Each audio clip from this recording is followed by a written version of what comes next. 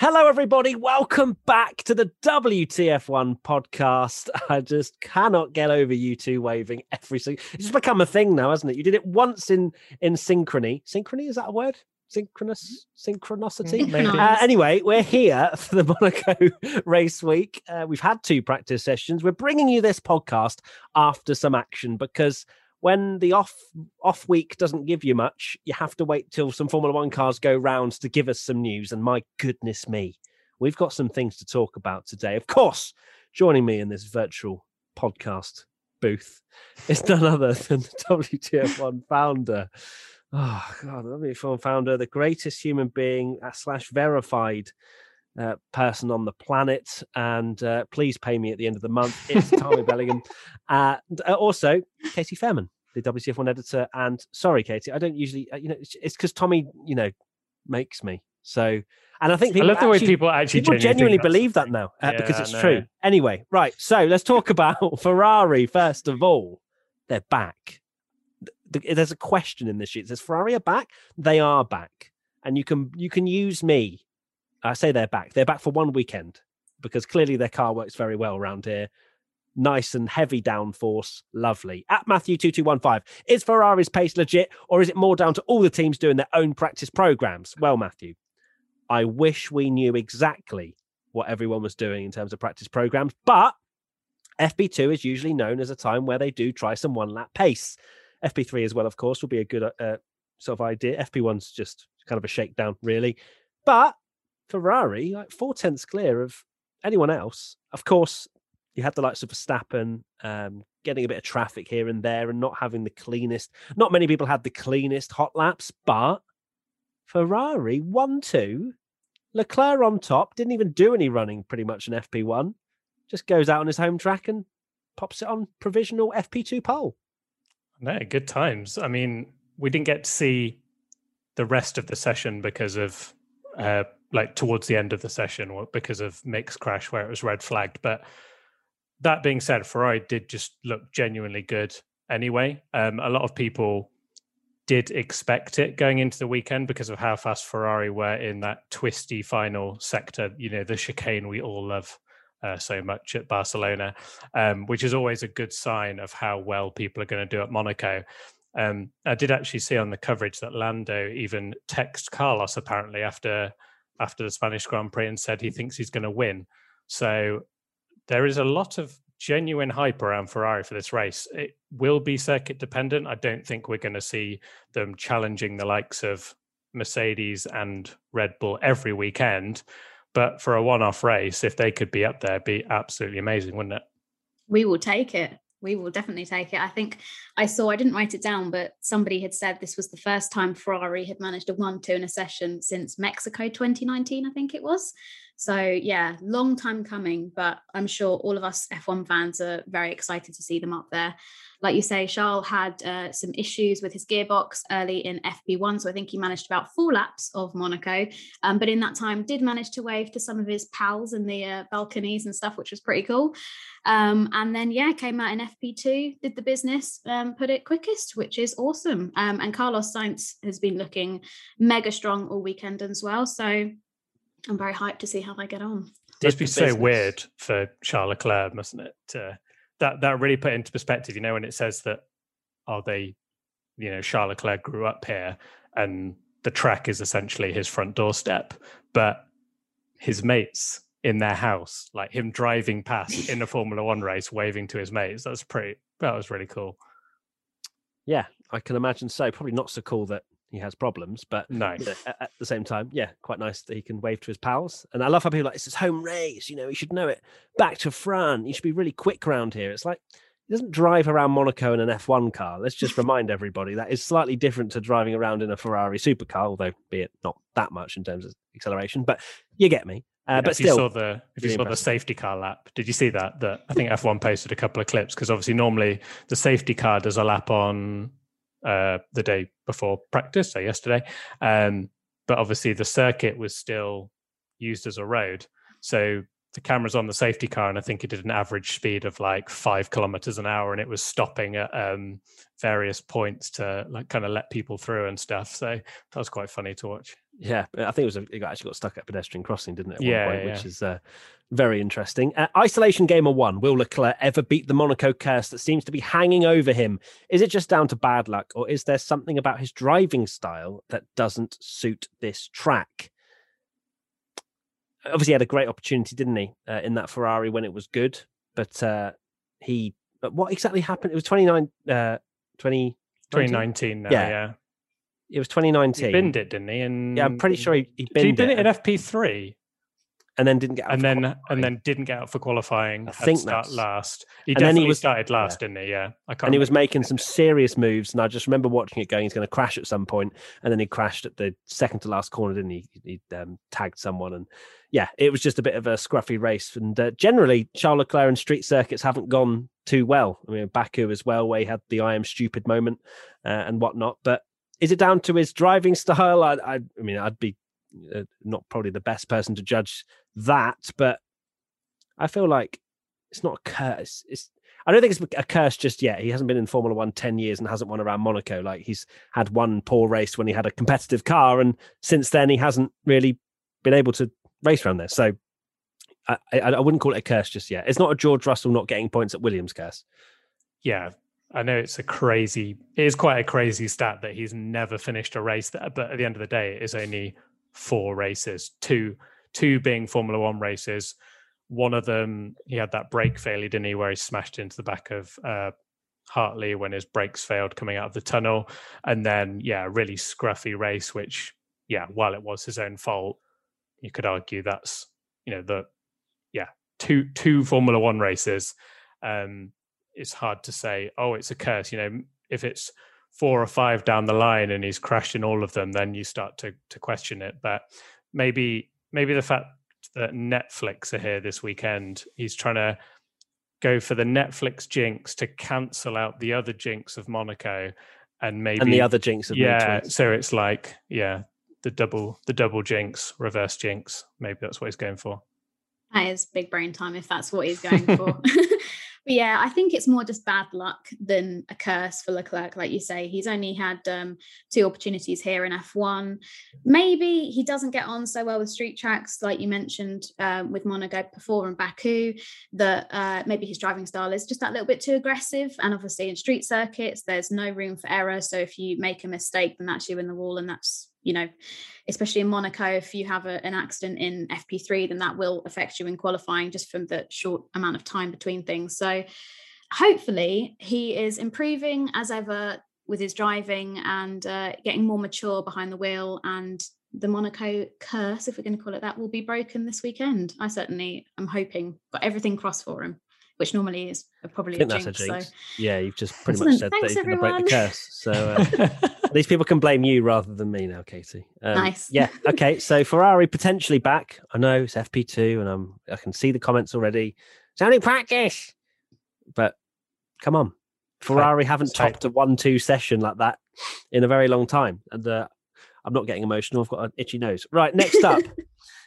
Lando Norris. I don't actually suffer from hay fever. Anyway, Lando Norris signs a new contract with McLaren, which it just kind of didn't even really cross my mind as anything that needed to be really sorted. Lando said in an interview after, I think it was FP2, saying, he was kind of nervous to bring it up to Zach Brown and didn't really know how to kind of, sort of start these conversations. And obviously it got all sorted and whatnot. It's Rise NK says, thoughts on the contract deal with Lando Norris, and do you think that McLaren will soon be back on top with him? I mean, it makes absolute sense for McLaren to continue with Lando Norris. I feel like his progression has been very noticeable to see. He's been getting the absolute maximum out of that McLaren. And it also shows with the likes of Danny Rick coming into the team, proven race winner, that Danny Rick hasn't just come into the team and trounced him. It shows that Lando's doing a really good job in that McLaren. And why would they change their lineup with Lando, who's, been part of the team for many, many years since he was a very small boy? So, yeah, I think they're a winning combination, to be honest. And I think if McLaren continue with the run of form that they're, going from year to year, they could easily be race winners and championship contenders with Lando at the helm. And whether Danny Rick will be alongside him, if Lando beats him for maybe a season or two, will Danny Rick stay? Who knows? Because I mean, that's something that is a kind of a running trend of Danny Rick going from team to team. But yeah, I think it's a great move for McLaren and Lando to stay together. Yeah, this, like you say, it came out of the blue though. I was very surprised of all the times for them to announce him, because, it's not like his drive was under threat or anything. He's been driving amazingly well.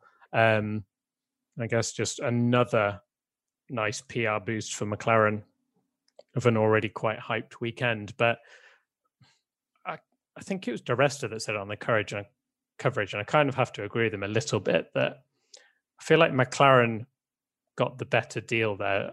Not saying that McLaren aren't going to get better, and obviously Lando is still young. I think there is the problem is with people like Verstappen, we kind of mentioned it with George Russell and Mercedes, that these drivers, you kind of almost expect them to be winning races by 24 or they're finished kind of thing. But how's that Lando Mercedes move looking? Yeah, exactly. But I mean, he did mention that they were mentioning that on the coverage, that we don't know what's happening at Mercedes, and while it's a massive long shot, Lando's essentially just gone for this multi-year deal, which that seems to be the in trend at the moment. These multi-year deals with teams. I know Charles Leclerc signed for till about 20,062, and Verstappen the same, like doing these massive deals that seem to last ages. So, it's obviously great for him, but I guess it kind of sets him at McLaren that if they don't start improving, it kind of drops him out of that Mercedes drive that we did mention. You never know, could happen. I guess we don't really know, obviously, the absolute clauses within his contract. I'm sure if it's a multi-year thing, there'll be some sort of performance clauses in both camps, right, for the team and also for Lando. And let's not forget, he's 21 years old.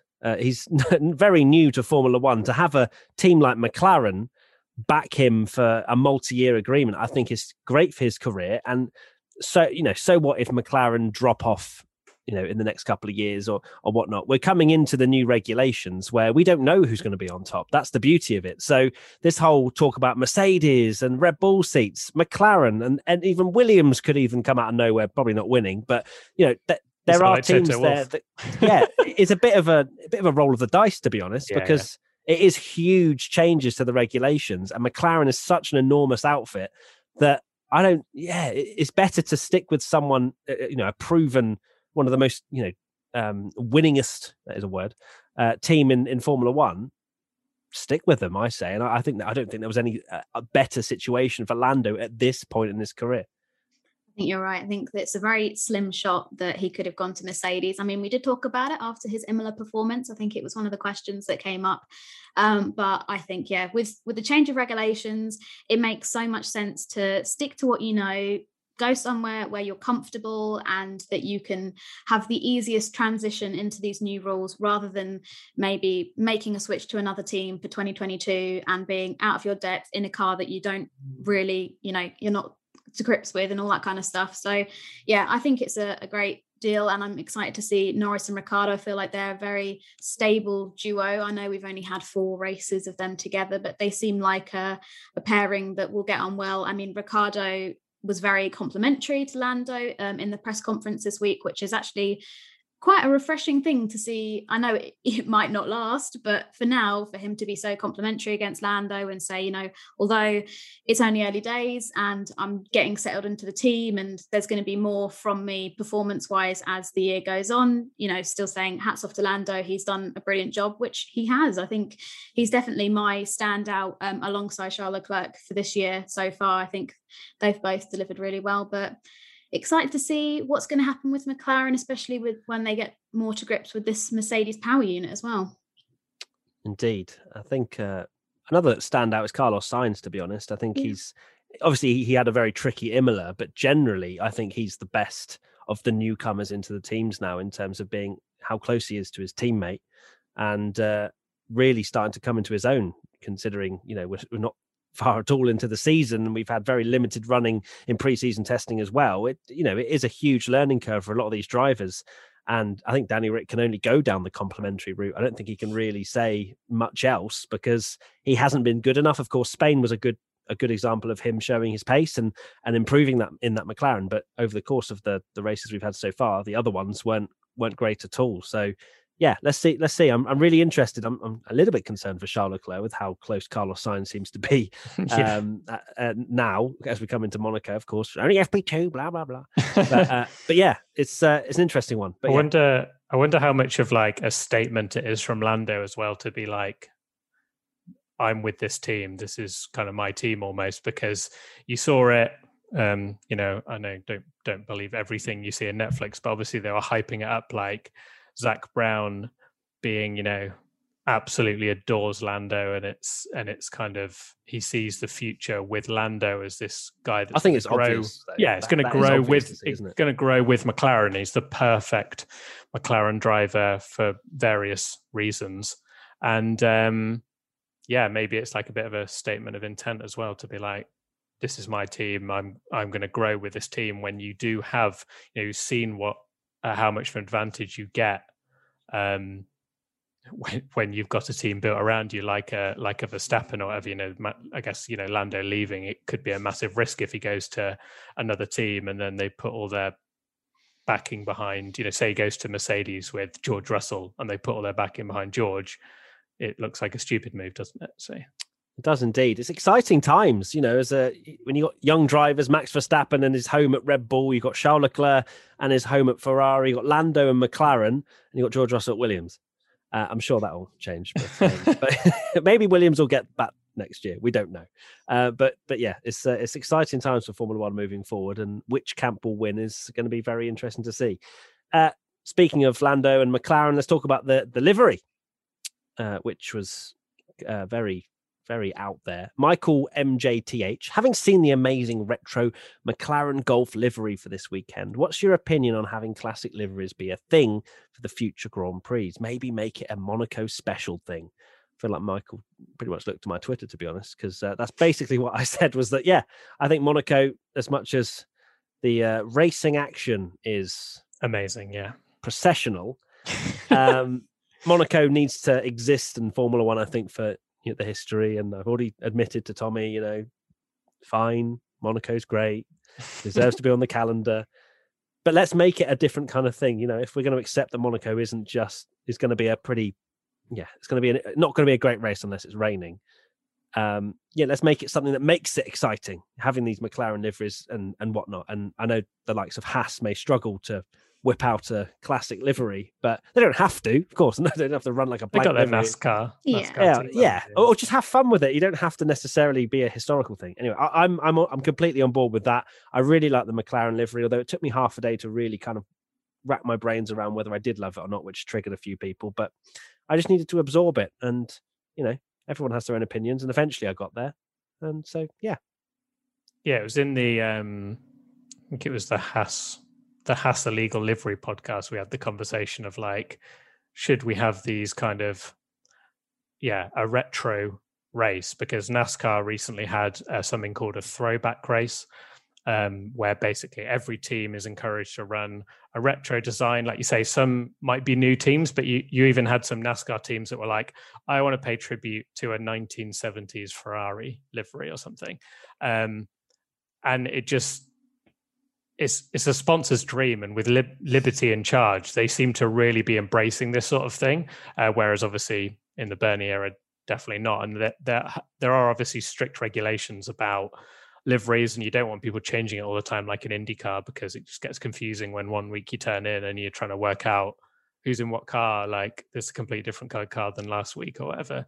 But one special race a year where at Monaco, where everyone runs a retro livery, you'd have livery season again, where the week before everyone has their own special reveal. So it's amazing marketing for the events, and the sponsors and the sport is such amazing publicity. And I mean, the hype of the McLaren Golf livery has been absolutely wild. I think it was it was our most liked ever Instagram post. That one was. So there's such a huge hype for it. And clearly that's something that a lot of the teams will be like, yeah, I want a bit of that as well. So maybe it could Red well Bull be a thing. camo livery soon come. Yeah, maybe one day. Please. I think that'll be great. I mean, Formula One is one of the only sports that's got such a rich history. And I think that having the event at Monaco, obviously there were Grand Prix, F1 Grand Prix in Monaco, way before F1 became an official championship. So, I mean, look at Charles Leclerc. He's got a helmet that pays tribute to Chiron, who was one of the Monaco Grand Prix winner in, I think it was 31. But obviously that wasn't classified as an official F1 race because it was a long time ago. But yeah, I think why not use Monaco? It's so much history there, and having these retro liveries would be awesome. We've seen the incredible PR and media attention that McLaren have had from this livery. I mean, golf has had enough media attention to last them the rest of the decade. Like, I don't think I've ever heard the term golf used so much in the space of just a few days. So I think that would be awesome. I mean, Tommy did do an article on the site explaining like why he wanted this to happen, and I just agree with everything he says. And that's not him telling me to say that either. I can see the gun under the table. He's back again. Now, Tommy's only writing that article to keep his verified tick on Twitter. That's whatever. That's But yeah, I know there's been so much golf sponsorship that I've wanted to get my clubs out, and it's not even the right one. But like literally, just there's golf everywhere, isn't it? Hey, I actually do want to get my clubs out, but it's terrible weather. Yeah, no, it's. I guess there's an element of, if you do it, like if we go from this one special thing to doing it all the time, it will kind of take away the special feel of it. So if they do it right and just do it for Monaco or whatever, I'm all for it. Now, let's talk about some Monaco changes. Sisodia Yash 97. Do you think that something like a split qualifying, which was used by Formula 2 today, can be implemented for Formula 1 as well for Monaco after seeing how many drivers were finding it difficult to get a clean lap in? I wouldn't like to see it. I don't like split qualifying. I didn't really enjoy the F2 split qualifying, to be honest, because it gives the second set. So essentially it was set A and set B. Set A go out first, 10 drivers. They set the fastest times they possibly can, and it basically seals each row of the grid. So those 10 are or 11 are the first 11 rows on the grid. Then the second set go out, and they 10 or 11, I think 11, then also set their fastest time. And then whoever is the fastest goes on the first row. And if their fastest time is faster than the set A fastest time, then they're on pole. I don't like it personally because it kind of takes away the jeopardy a little bit of qualifying, because yeah, and it really did as well, because Teo Pourchaire put an absolute stonker in. And as much as everyone was complaining in set A that set B would have more grip down, Pourchaire just popped an absolute worldie in. So for me, no, I don't like split qualifying at all. I think they just deal with it. And, you know, that's the beauty of qualifying. If you can't find a space and there's a bit of unluckiness, then that's just the way the cookie crumbles, and it makes for an exciting race. Don't do that. No. Yeah, totally agree. It's part of the Monaco charm at the end of the day. People want the order to get mixed up, and it's a bit of unpredictability on a unique circuit.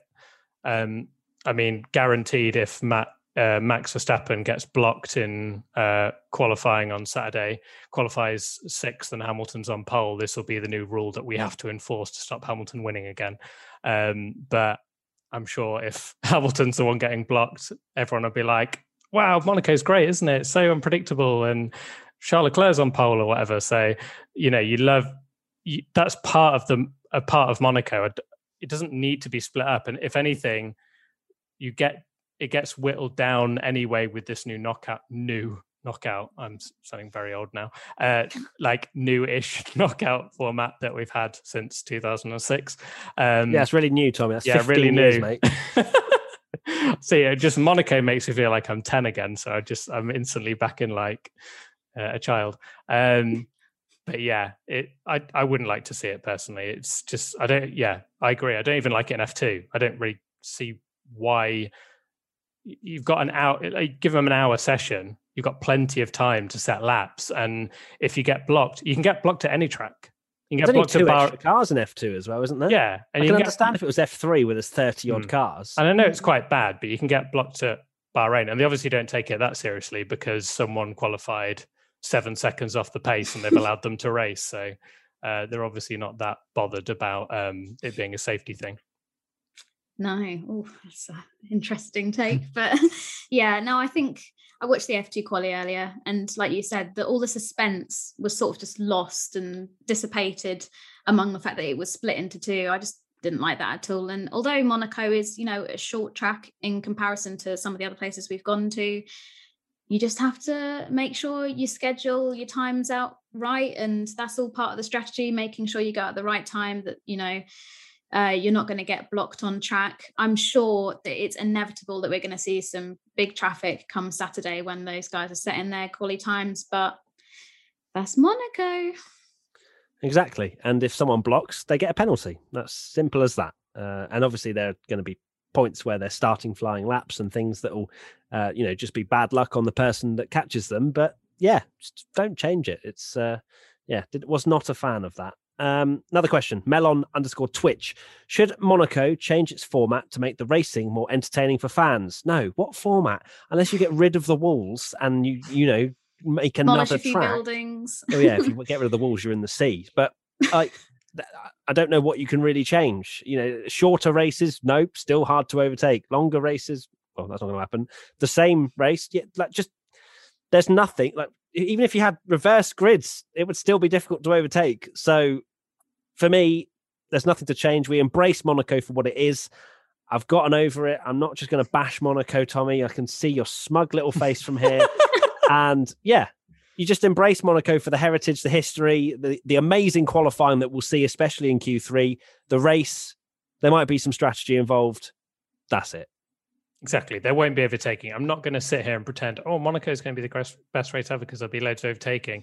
And no doubt, this weekend as well, even if we get an unpredictable qualifying and a nice mixed up grid and something crazy happens, it will still not have much overtaking. That is Monaco. That is the unique thing about Monaco. I get people don't like it, but there's so much more to enjoy about Monaco than just overtaking. And that'll be this.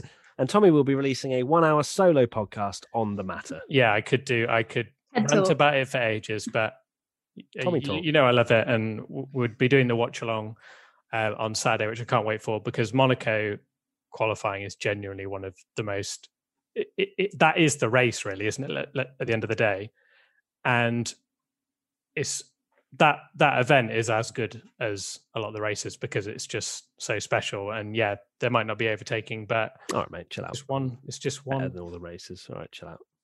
I said it was all right. Some races better than France. Yeah, better than exactly. Yeah. I'd much rather see Monaco to have qualifying than some of the other tracks on the calendar. And it is just bonkers. Like when I saw it again, and you saw, not pretending it's not great with these cars either because they're so wide. And we saw an amazing race in Formula E where there are a lot thinner cars. And Katie, you actually shared someone posted on Reddit a stats piece where it was like someone had plotted every single overtake of every race since about 94, and there were 28 overtakes in 2011. So I can't remember what happened there. I think it was when the tires were shredding or something. And I think there was 2 last year. So the cars really aren't suited, but I don't know. There's just something quite ridiculous about it that you just think that track has not changed since the 1920s, and these ridiculous cars are still going around it. It's good. Thankfully, the safety has definitely improved. When you see back to those old clips, like it's just phenomenal to think that safety just apparently just didn't exist in those days, people flying off into the harbour and stuff. But Monaco is challenging for overtaking. I think it was the 2003 Grand Prix, there was not a single overtake in the whole race, which is only one of 3 F1 races I think that's happened in, certainly in like the last 30 years or so. So yeah, but then when I watch Monaco, I love it for just the fact that you can see these drivers are on their absolute limits. I think it's Nelson Piquet once described driving around Monaco like riding a bike around your living room, which, I mean, if you're Nelson Piquet, your living room's probably blimmin' massive anyway, so it's probably not that great a comparison. But for maybe somebody like me with a nice little modest living room, it might be a bit more of a challenge. And that was with the old F1 cars. New cars probably like riding a bike around your downstairs toilet or something. Good luck with that. Little shed or something. Yeah, but I can understand why people don't like it, but it's for one race. We have a 23 race calendar proposed. Like, if you can try and grit your teeth and bear it, or just take a Sunday nap, like, there we go. There's your alternative. But I would love for it to be kept on the calendar. Good stuff. It had to come up, didn't it? At some point, we were just saying what. Oh, you've gone. Oh, I froze. You did. And now I'm back. Don't worry. I was just saying it's funny about the fact that we're just talking about the format, and then all of a sudden we're talking about keeping Monaco. I mean, it just naturally happens, doesn't it? Yeah. Robin's formula. If you could, would you redesign Monaco? And if yes, what corners would you change or get rid of? This isn't Minecraft. We can't just build on top of a sea. It's a street circuit for a reason. It's not like we're one of those pop-up street circuits like Melbourne, for example, or whatever. It's literally a street. So no, I think there isn't really much you can change. Obviously, you'd want to make it wider, but then you'd literally be getting rid of people's homes. So I'm not a fan of that. Charles. Yeah, and your mates are just going to bulldoze your friend's house down. Sorry, Charles, but your house has gone, but at least you can overtake this year. So, you can't do anything, can you? It's like say, part of the charm is the fact that it is this track. No other track has stayed quite the same, other than maybe Monza, quite so similar since 1920s even. So, yeah. That is part of it. Yes, it's really hard to overtake, but like we said, the Formula E, they raced on the full track this year for the first time, and there's quite a lot of overtaking there. And you never know, with the new cars, might get a little more, but it's never going to be the greatest track for overtaking. It just is what it is, and it can't be changed. So it is what it is. Gotta love it for what it is. Embrace its flaws and all that. No flaws. Perfect in every way. Yeah, and as soon as you start changing Monaco, it isn't Monaco. Then it loses the history because it's not Monaco. So can't win really. But yeah, sorry, Robin's formula, if I came across as aggressive when you asked if we could redesign it. But it's it's not Minecraft. I was doing it for Tommy. It wasn't my aggression. I wish I've got my gun out again. Uplift it. And Matt, anyways, please stop mentioning gun. We want this monetized. Yeah. Right. Who's getting pole? 95 Moro asks, who was your bet for pole? I think Hamilton's getting pole. You're welcome, Ferrari fans. Yeah. Heart says Leclerc, head says Hamilton, because he always manages it. But they're underdogs this weekend, apparently. Mercedes, I think, they're already playing it down, probably going to finish back row. I think they've done that since 2013. Yeah, I think Hamilton might not even make the 107%. They're really struggling. So it'd be amazed, even if they finish top three, it'd be a massive effort from them to get there. So we'll see. /S. Yeah. I'm going to go different. I'm going to say Verstappen pole, just to change it up a bit. Is that it? Just change it up? Please don't bin it in FP3 again. Yeah, I think one of my predictions was actually Verstappen crashing at some point during the weekend. So yeah, but interesting that Ferrari looked really, really strong, and the one time they looked really, really strong, every team has an extra day to work out why they weren't quick. So, fingers crossed, Ferrari continue their form. Obviously, every fibre of my being, a part of my brain, says Charles Leclerc pole, but I think if it is a Charles Leclerc pole, you definitely want to be watching the watch along on Saturday, because it will be an absolute picture of that. Headphone warning. If you thought the Imola one where we're like, yeah, oh my God, Lando might get pole if Charles Leclerc somehow does it in that Ferrari. Yeah. Anyway, look, we're getting far too sidetracked because I'm getting excited about something that's completely hypothetical. That's it, Tommy. Final thoughts. Ooh. You've had your vaccine? Oh, I have. I just had my vaccine, so I've managed to survive. I hope I've not been saying like weird things about, like I really like the Williams livery now or stuff like that. Like if you could say that's just side effects from the vaccine. But you're going to say you hate Monaco. Yeah. I'm trying to think. Oh, actually, one thing I will say, you did briefly mention it. F2, poor chair, 17 years old. What a unbelievable lap that is. I saw a stat where he's not even at the legal age to drive a car around Monaco, like a road car. and he's put it on pole for F2, which is pretty incredible. And I think he said that he lived half an hour away or something from Monaco, so it's pretty much his home race. 17 years old to put it on pole. 20th of August is birthday. Amazing stuff. Unbelievable. That's crazy. Katie?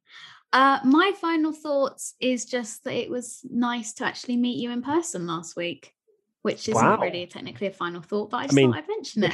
We had met you before. Yeah, but like the three of us actually got a chance to meet in person and not through the virtual podcast booth, as you call it. So we did, and there'll be a cameo of you in the next WTF1 video going out tomorrow. So crikey, stay tuned to that. Scary thought.